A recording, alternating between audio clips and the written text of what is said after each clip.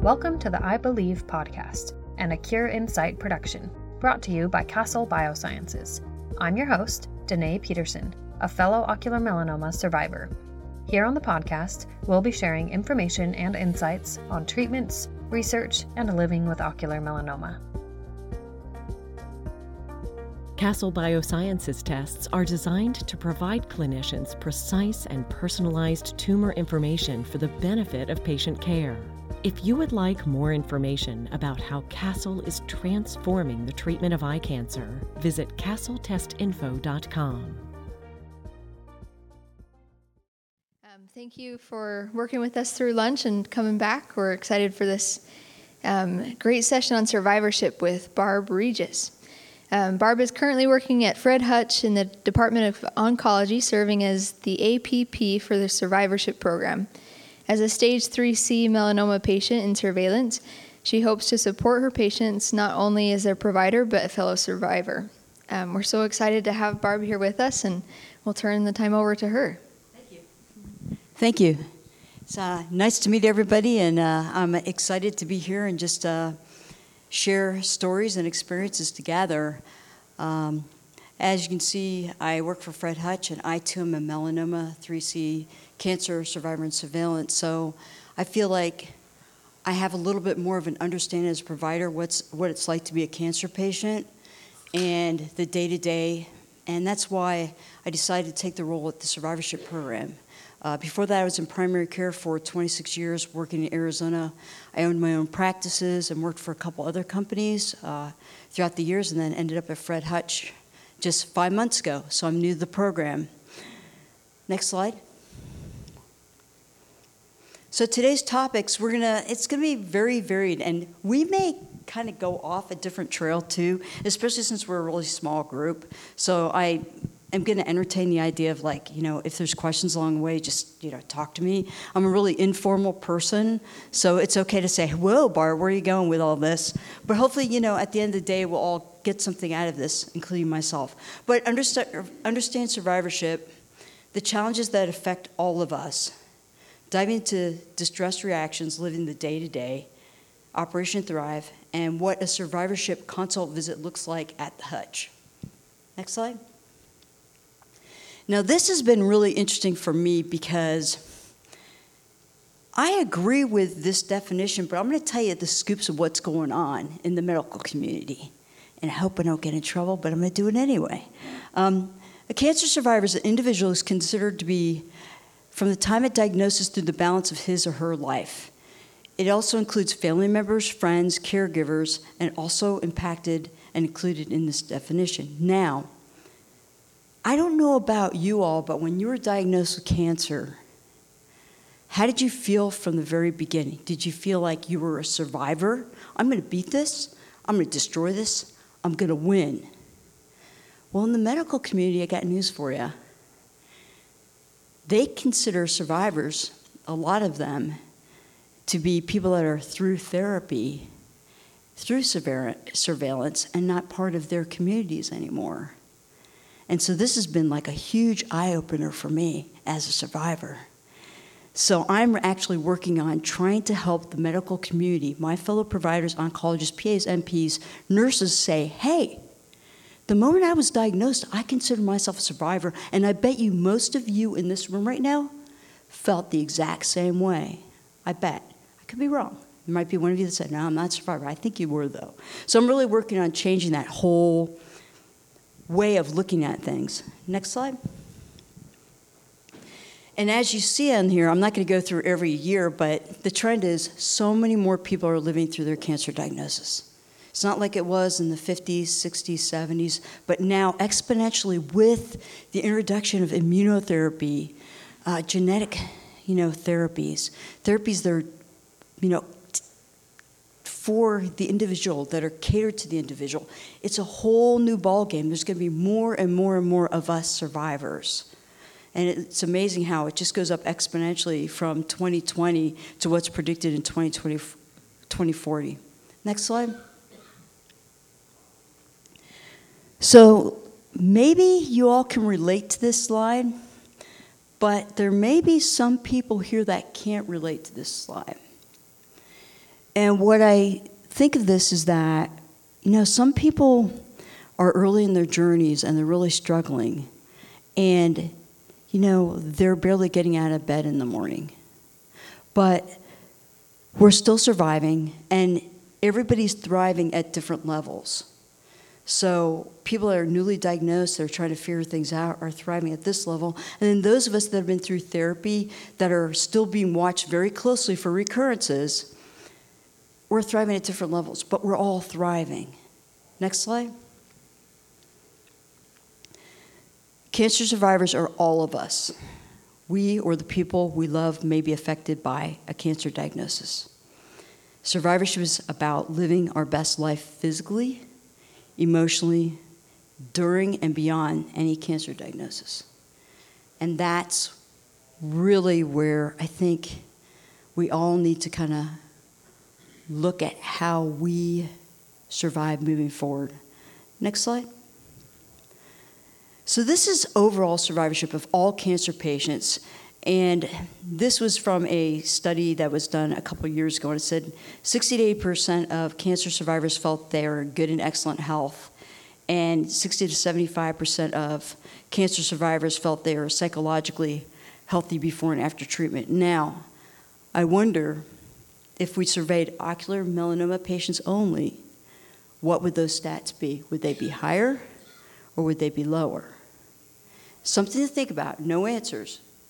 Because, we know that the type of melanoma y'all were diagnosed with, and me, I have amelanotic nodular, which is a really rare melanoma. We're living the day-to-day. There's not a word cure for us yet. It's coming, but not quite yet. And when I was diagnosed, I had the Castle test. I was 2B, and I was given a 40% chance to live 5 years. I'm 5 years out. I'm alive. I had recurrence. I was diagnosed in 2018, recurrence in 2020. There's cures coming.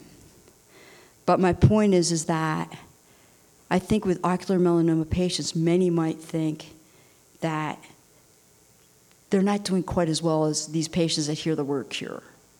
That's my thought, because I think that's how I kind of feel about things, knowing that there's not a concrete answer for me. Next slide. Those who appear to be functioning well may have needs that are not observable. Everybody in this room, in somewhere in their journey, has had those needs that somebody else didn't pick up on, and we didn't want to share. Something to think about as survivors. And this slide really resonates with me. You look below the water and you see how massive that is. Next slide. So, of course, with cancer survivor challenges, and I'm not going to go through all this because you've had a lot of science in the last couple days, and you're going to have some more science. It affects all these different areas and organs. So not only are you diagnosed with your primary, but it's like, okay, where is it going to go next? And those fears, And so, let's go to the next slide.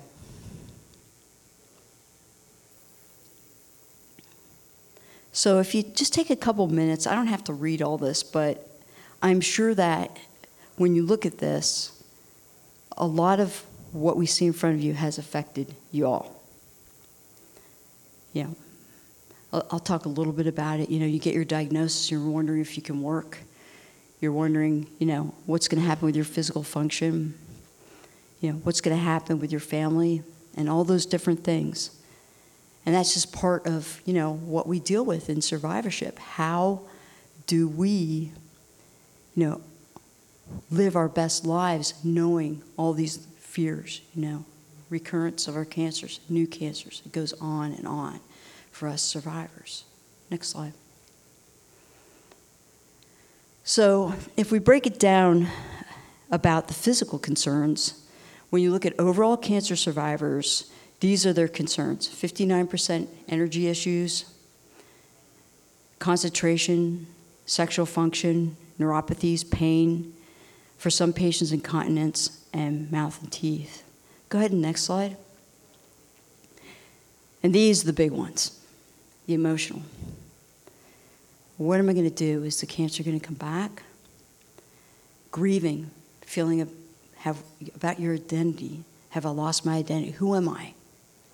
Appearance, that's huge. How are family members going to respond to me? Am I still going to be Barb, their aunt, Barb, their sister, Barb, their caregiver, or am I going to be Barb, oh, you're the cancer patient? And I'm sure some of you have felt that way too. Next slide. So what I wanted to do, because we didn't have that much time, is I wanted to just dive in more on the emotional stuff. You get a lot of the physical stuff from your providers. But I can tell you as a PA and talking to physicians, we're not good at all about talking about the emotional stuff. We just want to have an answer, we want to write a script, and we want to go, see you in 6 months. We want to be able to give you news and say, see you. But then you're here, I was here saying, but I have all these questions. I have all these thoughts. And it's hard to find people to talk to. And I found, too, even talking in the counseling community, you ask them questions and they can't relate because they haven't gone through what we've gone through. And so we're going to look a little bit into the uncertainty, grief and loss. What's going to be my new norm? And fear of recurrence. So we're going to break it down. Next slide. How many people have thought this? I have so many questions and no answers. And then just look at this, not knowing what the future is going to bring. Thoughts and feelings about how do I move on? How do I cope with this? How do I balance this? How do I heal myself? What's my family going to think? All of a sudden I was a strong person. I'm the one who's taking the kids to all the basketball games. I'm taking them to, their band practice and stuff like that. And now I can't do it, right? How the family dynamic changes. That's a huge thing. And I know in my family, it, for the most part, brought us together. A lot of people couldn't quite understand my diagnosis. And as you know, with melanoma, not so much with ocular, but with us, with the skin, cutaneous. Oh, it's just skin cancer. It's no big deal. You're going to be fine. You look fine. How many people can relate to that? Yeah. And how do we cope with that? How do we tell them, yeah, I may look fine, but hey, I'm not fine. And sometimes, people would see my scars, and I wouldn't even tell them it was melanoma. I go, well, I beat the shark. Because my entire arm has scars on this side. I'm scarred, tons of stitches and stuff like that. So the uncertainty, it affects us all. And part of this today is I know I'm not bringing answers, but I want you to know that if you get one thing out of this is that you're not alone. And most of us feel that way. And we're all here to support each other however we can. And that's the big thing in survivorship. Supporting each other. Next slide. Now this is the real tough stuff. Losing your eye. Things that were mentioned at the last prosthesis, knowing that there is hope, but it's still not your eye. It's never going to be the same. I was really excited to hear that you could be a pilot. I didn't know that. I thought for sure y'all couldn't be pilots, but I guess we can be pilots. Now my husband, he doesn't have any issues with eyes, but he was born with a real lazy eye. And when you look at his eyes, his doctor goes, you look like you had some sort of major head injury, because his one eye goes this way and his other eye goes this way because his surgery was botched. So he tried to fly airplanes, but every time he went to land the airplane, he couldn't bring it up just in time to land. And finally his instructor said, give it up. You can't do it. So the depth perception is huge. And I witnessed that with my husband because we'd go out and he'd be out in training and like, okay, we're going to land now. I'm like, you need to bring it up. And he's like, oh, really? And I'm like, boom. I'm like, one of these days the plane's going to flip over. But I'm sorry to deviate on that. But I was super, super excited that, pilots, that's cool. I know with me, what changed forever was my work and stamina. I was a long-distance runner, triathlete, musician, and after my diagnosis and all my therapies, I can't do long-distance running anymore, and that really hurt. And so it's kind of how do you deal with that? Independence too. Oh, how many people here are like, oh, I'm so independent, and all of a sudden you have to rely on people to drive you places. Oh my goodness, right? You know, as a survivor, that for me that was probably the hardest thing. Can I take you to your appointment? Can I do this for you? And I'm like, I just want to take myself. I just want to be normal again. And that's interesting. I want to be normal again. Next slide. Again, what is your new norm?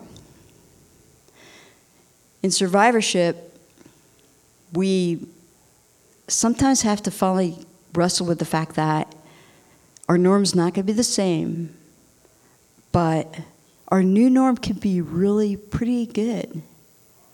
Next slide. This is the thing that probably worried me and continues to worry me the most. And I think it does for many of you possibly in this room, is like the recurrence thing. I can't give you an answer, but what I can say with it is that you just stay on top of your appointments. Don't miss an appointment. Just stay on top of it. Therapies are getting better. There's more and more hope. But the fear of recurrence in my patients, many of them that I see, they just are not functioning well because of what if? And I'm like, well, what if you went down the street and were ran over by a bus? Well, what if you were driving the car? You know, I mean, you can't what if for the rest of your life, right? Got to get over the what ifs somehow. You know, got to. And in survivorship, that's what, you know, we really, really try to work on with my patients, like, got to somehow get over that. Next slide. Fear of recurrence. I love this. This is from an oncology nursing forum. You just go ahead and read it.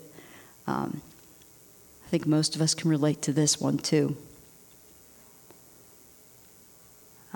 Okay, next slide. This is what helped me the most, and this is my revelation.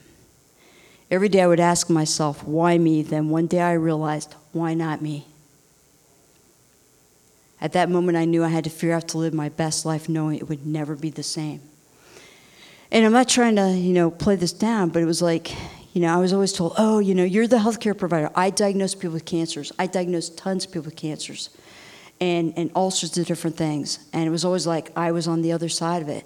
But as a healthcare practitioner, let me tell you, when you're on this side of it, you really understand how messed up it is, right? Yeah, like trying to get your appointments, trying to get the insurance, trying to get the meds approved, trying to do this, trying to do that. Oh, yeah, I'm just trying to get healthy. Yeah, that doesn't happen very well sometimes. It's like, but what I did is I knew that somehow I needed to figure out how I was going to move forward and not dwell on Barb the marathoner, Barb the musician, Barb the this, Barb that, but Barb the how can I live my best life and give back to others. And that was one of the things for me that has really helped me with this. Next slide. What we can and cannot control. Next slide. Chemotherapies we choose. Next slide. Radiation, surgery. And then we can't control our age. Oh, boy, I wish we could, right? Oh, what we know now, wouldn't it be great to go back at age 20 and do it right this time? Or right, yeah. Seriously. But then maybe some people have done it right all along. I don't know.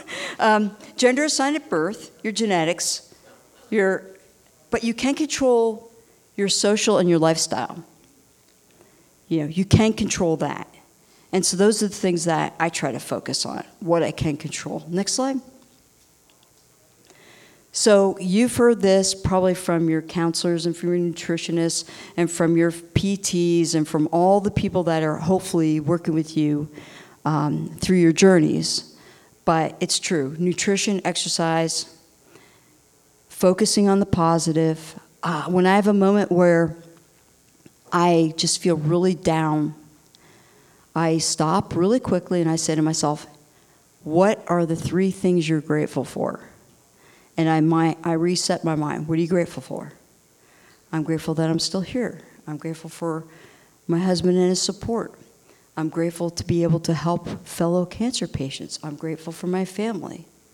And that helps me kind of get out of that moment, because we all get in those moments of like, pity me, and that kind of thing. And I just really try to focus on that. And in survivorship, I think it's really, really important that you figure out a way that when you're going down that slippery slope, that you have something that you can do right away to go, stop, reset, and whatever it is that you do to reset, do the reset, and it'll help. Managing your stress, alcohol and substance use, quitting smoking. Sleep is critical, but I don't think, how many people in this room sleep well? Tough, isn't it?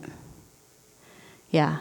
I think if we could figure out a way to help people turn off the thoughts and everything like that and get a good night's sleep, it would be huge. And if we do figure that out, but I can tell you, even with patients without cancer, when they hit their mid-50s, especially females, rarely do I have somebody who sleeps well that actually come into me. And in my survivorship visits, I can tell you, people are not sleeping well. And I think electronics are part of it. And I think, there's a lot of reasons for that. But if there's a way that we can figure out how to help with sleep, I think that would be a huge start for people. Because, you wake up in the morning, you don't feel rested, then the day just starts, and just that whole cycle over and over again. Next slide. I think the most important thing, too, is, I don't know how many of you felt this way, but isolating. I'm just going to go in my corner. I'm just going to go in my corner. I had to let myself learn how to let people help me, because I was the helper. I helped everybody, and then all of a sudden, I want to help you. I'm like, I don't know how to be helped. Well, you learn really quick when you can't get up in the morning and you're feeling really bad. Focus on your self-care. How many people here, too, I just want you to think about this, are still focused on everybody else, but not focused on yourself? Do something 15 minutes a day that you love to do. Ride a bike, read a book. Most importantly, if you like music, listen to music.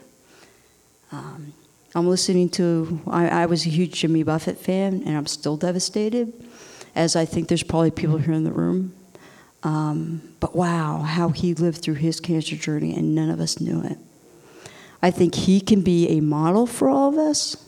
Even up to a couple weeks before he died, did you know he actually released a new song? It's called Something in the Bubbles. I just saw it online, and I haven't listened to it yet, but he released a song. He knew he was dying. But Jimmy lived it hard for his whole life, and Paul McCartney was there. And I think we can learn as survivors from Jimmy, whether you like his music or not. Pets. I hope y'all have a pet. If you don't have a pet, get a fake pet. Just get a fake pet. Because someone I know has a robotic dog. They love their robotic dog because they don't have to chase it, they don't have to feed it, they don't have to worry about its poop or anything like that. But that's my Jules. I rescued her, my husband and I, 3 years ago, and now I feel like she's rescued us. Because she knows when I'm not feeling well. And the most important thing is, don't be hard on yourselves. Don't ever be hard on yourself. Give yourself grace. That's the other thing I'm finding in all my appointments with my patients. People are tough on themselves. I'm like, hey, do you see all the things you've been through? And you're being tough on yourself? Come on, give yourself a little grace. Give yourself grace. Next slide. Okay, so you're probably going, now what was that all about? Okay. Survivorship, again, is what you make of it. And what I wanted to do is highlight more on the emotional stuff that I know your healthcare providers aren't. And I want you to just think, look at those slides occasionally. What is it that you can do to just reset when you have those moments especially? because we all have them. We all are going to have them. So you see the mission at Fred Hutch, clinical care, research, and outreach. Next slide. So what happens in our survivorship realm is that we have patients from Washington State, Alaska, a few other states that come and see us. And what happens is they schedule appointments with us, and then we do a deep dive in your records. And we get them, and my nurse puts together a treatment plan, a care plan, and also all of the information about your cancer diagnosis, timing, therapies, what you're up to, who have you seen, what you've been doing, and it gives me a really good idea of kind of where you're at before I even see you. So when I see my patients, I feel like, wow, I already know them pretty well. And what we do is we talk about what you want to talk about. Now, the other goal is that what we do is we look at your age, we look at where you are in your cancer diagnosis, we look at where you are in your treatment protocols, and we make sure that a lot of the survivorship pieces are still in place. For example, it's really important with, any sort of, therapies. You got to keep up with dental health. So are you getting dental appointments every 6 months? Are you seeing your ophthalmologist? Are you seeing, well, we know you guys are, but a lot of people with breast cancer and other cancers aren't.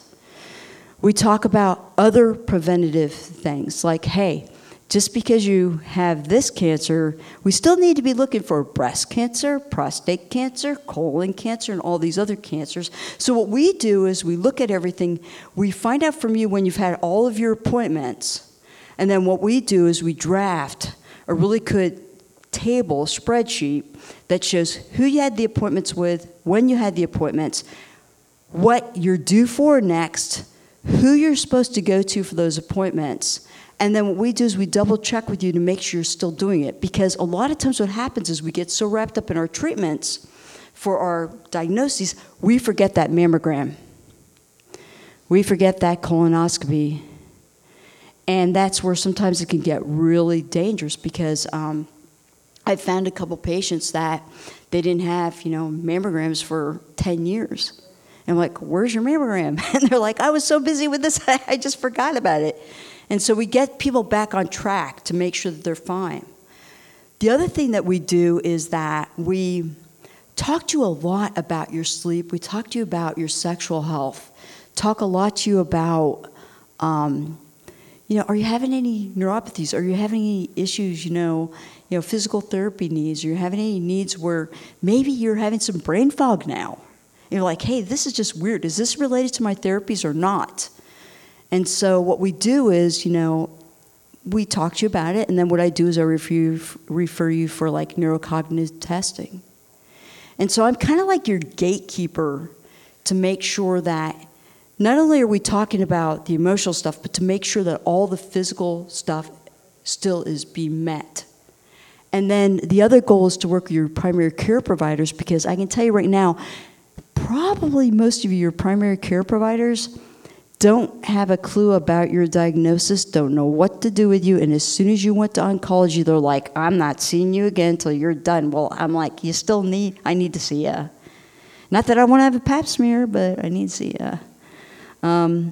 And so what I want to do is I want to work with primary care providers to understand that, hey, when you have this type of chemotherapy, you better be watching the heart, you better be watching the lungs, you better be watching this, you better be watching that. If you've had radiation, depending on where the radiation has gone to, we're really concerned about, the effects of the radiation. And it goes on and on and on. Now, the hard part is like people like myself. I did a combination of immunotherapies the second time around, Ipi/Niv. We don't know the long-term effects. But I can tell you for me, dry mouth, my adrenals are blown. I have to take steroids every day. If I don't take steroids, I don't make it. It's that simple. I've been tested, and they're like, they're not coming back. And so that's the hard part for us clinicians, like with all these new therapies, we just don't know long-term. But it's going to be important for us to work with all of our patients to see what's happening, and there's going to be studies to see. So they're learning with the immunotherapies a lot about what's going on. But with some of these newer therapies, we don't know yet. And most doctors, boy, I'll tell you one thing, they don't like to ever say to you, I don't know. That's not in the language. I don't know. And so they're going to dodge it. And so I'm really upfront with my patients. I go, I can tell you from my personal experience, we don't know. So when you're having symptoms, your oncologist better hear about it really quick, or your PCP, and we need to jump on it. So that's kind of like what we do in survivorship at the Hutch. Some other facilities like Dana-Farber and also Sloan Kettering, they have dedicated survivorship clinics that are kind of like glorified primary care clinics. And so they have your physical therapy as part of the survivorship program. They have your occupational therapy. They have the counseling. They have the psychiatrist, everybody involved. And then they do all the testing, like for bone density, they do the mammogram orders, and they do all those kinds of things. So instead of relying on the PCP, actually the cancer patients will go to them. So that's another model of survivorship care. And so mine is where I have all these things in place within the UW Fred Hutch system, but I have to kind of like cater to like, okay, you need to see, William something for this, and you need to see this person for this, and I make sure the referrals happen and people are being seen. I make sure that I steer people through all that. And so that's kind of the other model of survivorship. I want to thank you for your time today. Just want to know that I believe in you all, and I hope that you all can live your best lives. And I know it's hard, but always remember that we're rooting for you. And I'm here if you ever have any questions. Melody's got my contact information. Next slide. Oops. Has my and this is some of the feedback we got. Please don't hesitate to reach out. If I don't know the answer, I can find the answer through our system and say, hey, talk to someone in your system about this. But we really, want to make a difference. And my hope is that you all do live your best lives. But I do respect the fact that it's not easy. Thanks. Thank you so much. Is it okay if we keep you up here for a couple of questions? Sure. Well, Can I plug my books a second? yeah. I forgot. Couple things. There's a couple books out here. This is a good one. It's called The Lemonade Stand, and I wrote a chapter in this book, and it's about my cancer journey. This was written a couple years ago, but my pride and joy is this book, and it's called Surviving the Business of Healthcare Knowledge is Power. And basically what it is, it's like a cottage book. So if you open up a page, it's a different subject. And so it kind of intertwines my cancer journey with like experiences and things that happened with my patients and how we corrected it, how to save money in healthcare, how to understand how insurances work. And so it's kind of like a little bit of a book that actually can give you some resources as to how to navigate the healthcare system a little bit better. And honestly, I've got enough copies here that I'll just give them to you. I think I got enough for those that braved the survivorship one and didn't go the other one. Yeah, had heavy hitters in the other room. I saw the lineup and go, okay, so I'm really glad you're here. But I do think I have enough books. If not, I'll get your name and address and I'll send you a book. But this is something that I wrote. I'm proud about. It tells about growing up a doctor's kid. I'm the fourth generation healthcare provider in my family, and it's some crazy stories in here. Violate HIPAA to the point of no return. Because back then, there was no HIPAA, and they came to the house. And the stuff that happened in my house is pretty crazy. So I talk about a couple of this, because otherwise, Surviving the Business of Healthcare Knowledge is Power. What a boring title. If I can figure out a better title, maybe I'll sell more books or something like, oh, this got to be boring. Anyway, I'm sorry. All right. Thank you. Okay, I know maybe I'll start with the question from online, and then we'll jump around. So if you have questions, think about them. It's a small enough room, we can say it out loud, or we can write it. But we just had a question online. You mentioned mentioned other clinics around the states. Someone was asking if they're not close to one of these clinics, what kind of resources are available? Could they go to Fred Hutch and find resources about survivorship? You know, there's a lot of online resources, and I can get those to Melody to be, you know, we can go ahead and post those, depending on what part of the country you're in. And it depends on where you're getting your care, too. If I knew where, I might be able to help a little bit more with that. You said New York. I just got back from upstate. Are you in upstate?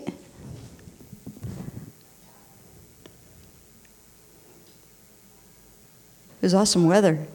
If you tell them, just let everybody know that anything you send me, I'll put in your bio Okay. on the Zoom portal, and they can go in to find you, and then they can download anything that's in there, because you do have some information in there already. Yep, we do. And I want to get more specific to New York then, too. Yeah, I'll reach out to a couple of the colleagues that I have. If you have a cancer center that you're getting your care at, and it's one of the major centers, they may already have their form of a survivorship program, or they can refer to you within the state. So if you're in New York, for example, you might be able to get an online referral through telemed to like Sloan Kettering, for example. Rochester would be another one if you're over in the Finger Lakes region. And as long as you're in New York, you know, we can perform telemed. We just have to be licensed in that particular state. So there would be two resources I would look at right away. Thank you. Yeah, Memorial Sloan Kettering. They've got a huge program. Fantastic program. So ask your provider. And see, this is the other thing I'm finding. We have this program, but nobody refers to us. Because it's seriously, probably 60% of my referrals are self-referrals, and that's why I'm trying to get the word out. So when you go in to see your provider at MSK, ask them kindly to refer you to their survivorship program. Their program is over the top, fantastic. In my dreams, we'd model after that one. I don't know if it's going to happen. It is. MSK is great. If they don't have one, can they do the telemed with you, or do they have to live in a specific state? Yeah, it's specific states. But if there's a program, you know, in their state, they should be able to do telemed. And it's changing, you know. We're hoping to get more of interstate licensure. But, for example, my license in Washington is like $400, and my license in Arizona is about $600. And so I have a California license, but I can't use that here or my Arizona right now. And so it's really expensive. So, you know, the states need to make their money, and that's a good way. You license all of us and charge us a few $100s. So, sorry about that. I wish we could. I'd see you tomorrow.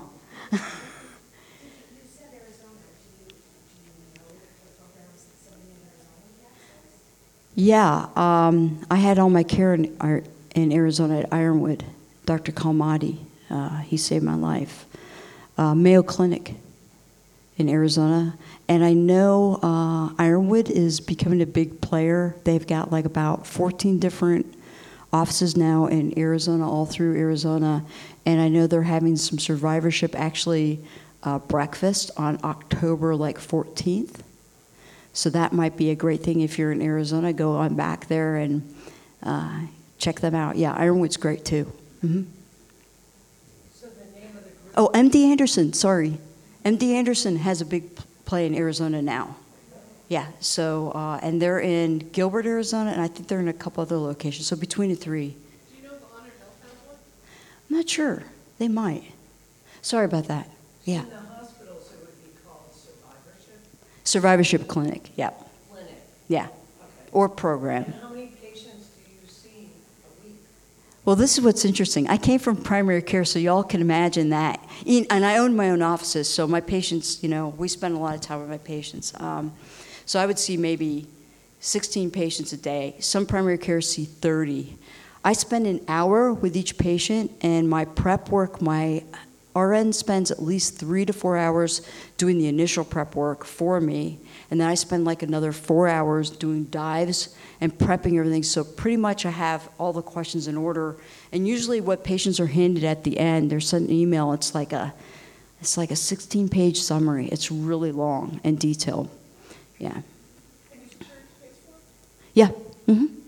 Yep. And when you see them once, or they come back every week? Or So this is the other thing. The history of the survivorship program was one and done. And I'm like, what? So like, here's your treatment care plan. See you in 10 years. And so I'm really mixing it up. And I'm seeing patients that really have a lot of emotional needs right now, that because I'm a fellow cancer patient, they're actually getting something, I think. And so I'm seeing them in 3 months or 6 months or a year. Because if I'm going to recommend you get a mammogram done, or I'm going to recommend that you go and see your dentist and stuff, I want to make sure you're doing it. Like, it's easy to say, go do it. And you know, too, in primary care, a lot of times that's what happens. Go do it, but we don't follow up to see if it actually got done. So yeah, we're changing that. Now, in these big programs like Sloan Kettering and Dana-Farber in Boston, Harvard, you just go back into the clinics, because they get all the test results and everything like that. So I have to just kind of do more gatekeeping.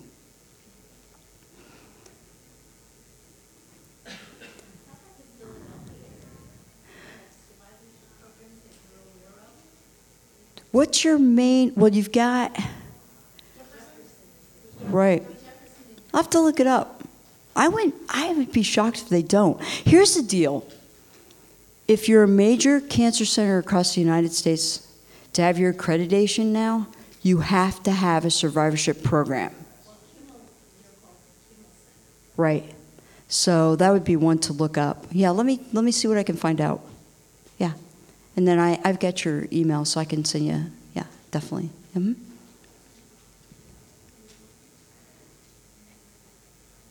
People with ocular melanoma, we have depth perception and vision issues Right. and all that. And occupational therapy, some people have found it's very helpful. Mm-hmm. Because we have to learn how to redo a lot of things. Right. Because of the depth perception. Is that something you also Refer, yep. Okay. Yep. A lot of OT, speech. Yep. Mm-hmm. Yes. Yes. We even at the Hutch have oral MDs that's special in oral medicine. So even if you go to your dentist, they go to the Hutch and get checked, especially our people that have bone marrow transplants and things like that. For their long-term effects, they're seeing everybody. Yes, we have that. We have vision. We've got a lot of different support. But they don't see them like all the time, just mainly if there's an issue going on, or just for like maybe an annual routine quick check. Okay, you're doing well. Mm-hmm. Yeah.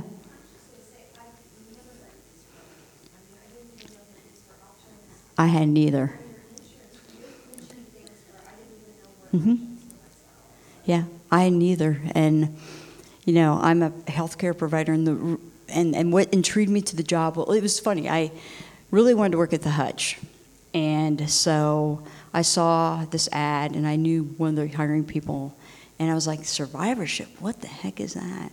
And then I applied for it to come and find out that, it's a program that's evolving, but it's going to be a huge push by, the NCCN, things like that you're going to be required to have these programs. People have to ask, and what's kind of sad is I'm still trying to break the barriers with my fellow colleagues, because they think, well, they're not cancer survivors, they're still in therapy with me, and they think I'm going to steal their patients. And I try to tell them, I'm not trying to steal your patient. What I'm trying to do is actually help you and make your life easier, because maybe I can have those difficult conversations that you don't want to have.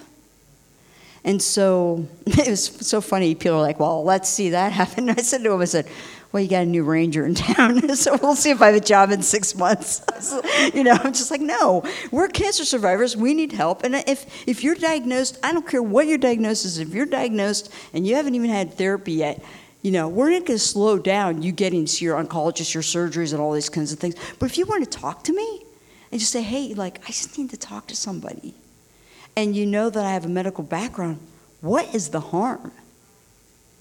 Figure that one out. If you can figure that out, let me out. No, because like I said, 60+% of my referrals are people finding me, and almost all of them are still in therapy. And then, I have to be very careful. Oncologists to consider, oncologists think about this, because you never want to tell providers what to do, right? So I'm very mindful about that and respectful, because I totally respect what my colleagues are doing. I just want them to just kind of like open up and be more visionary, that maybe what they think patients need are not what patients think they need. That's the thing that just really rips me. It's like, if your patient thinks they need this, then why not? But like I said, I love, my colleagues are brilliant, and I know they don't have time. I know they're overworked. I get it. So utilize this, because I want to build a big program. I want to have 8 of me. I want us to be so busy, helping them, supporting them to make their life easier, actually. And also so you have one more resource. You can't have enough resources in this deal. The worst thing is, I have my oncologist, I have my surgeon. Oh, that's all I have. Well, that's pretty lonely. Good luck. How many people send messages to your oncologist and your surgeon you don't hear for 2 weeks? No, that never happens. Sorry, but it's the truth. So were you doing this before you were diagnosed? Or No. you were a PA in Arizona and then moved here to do this? No.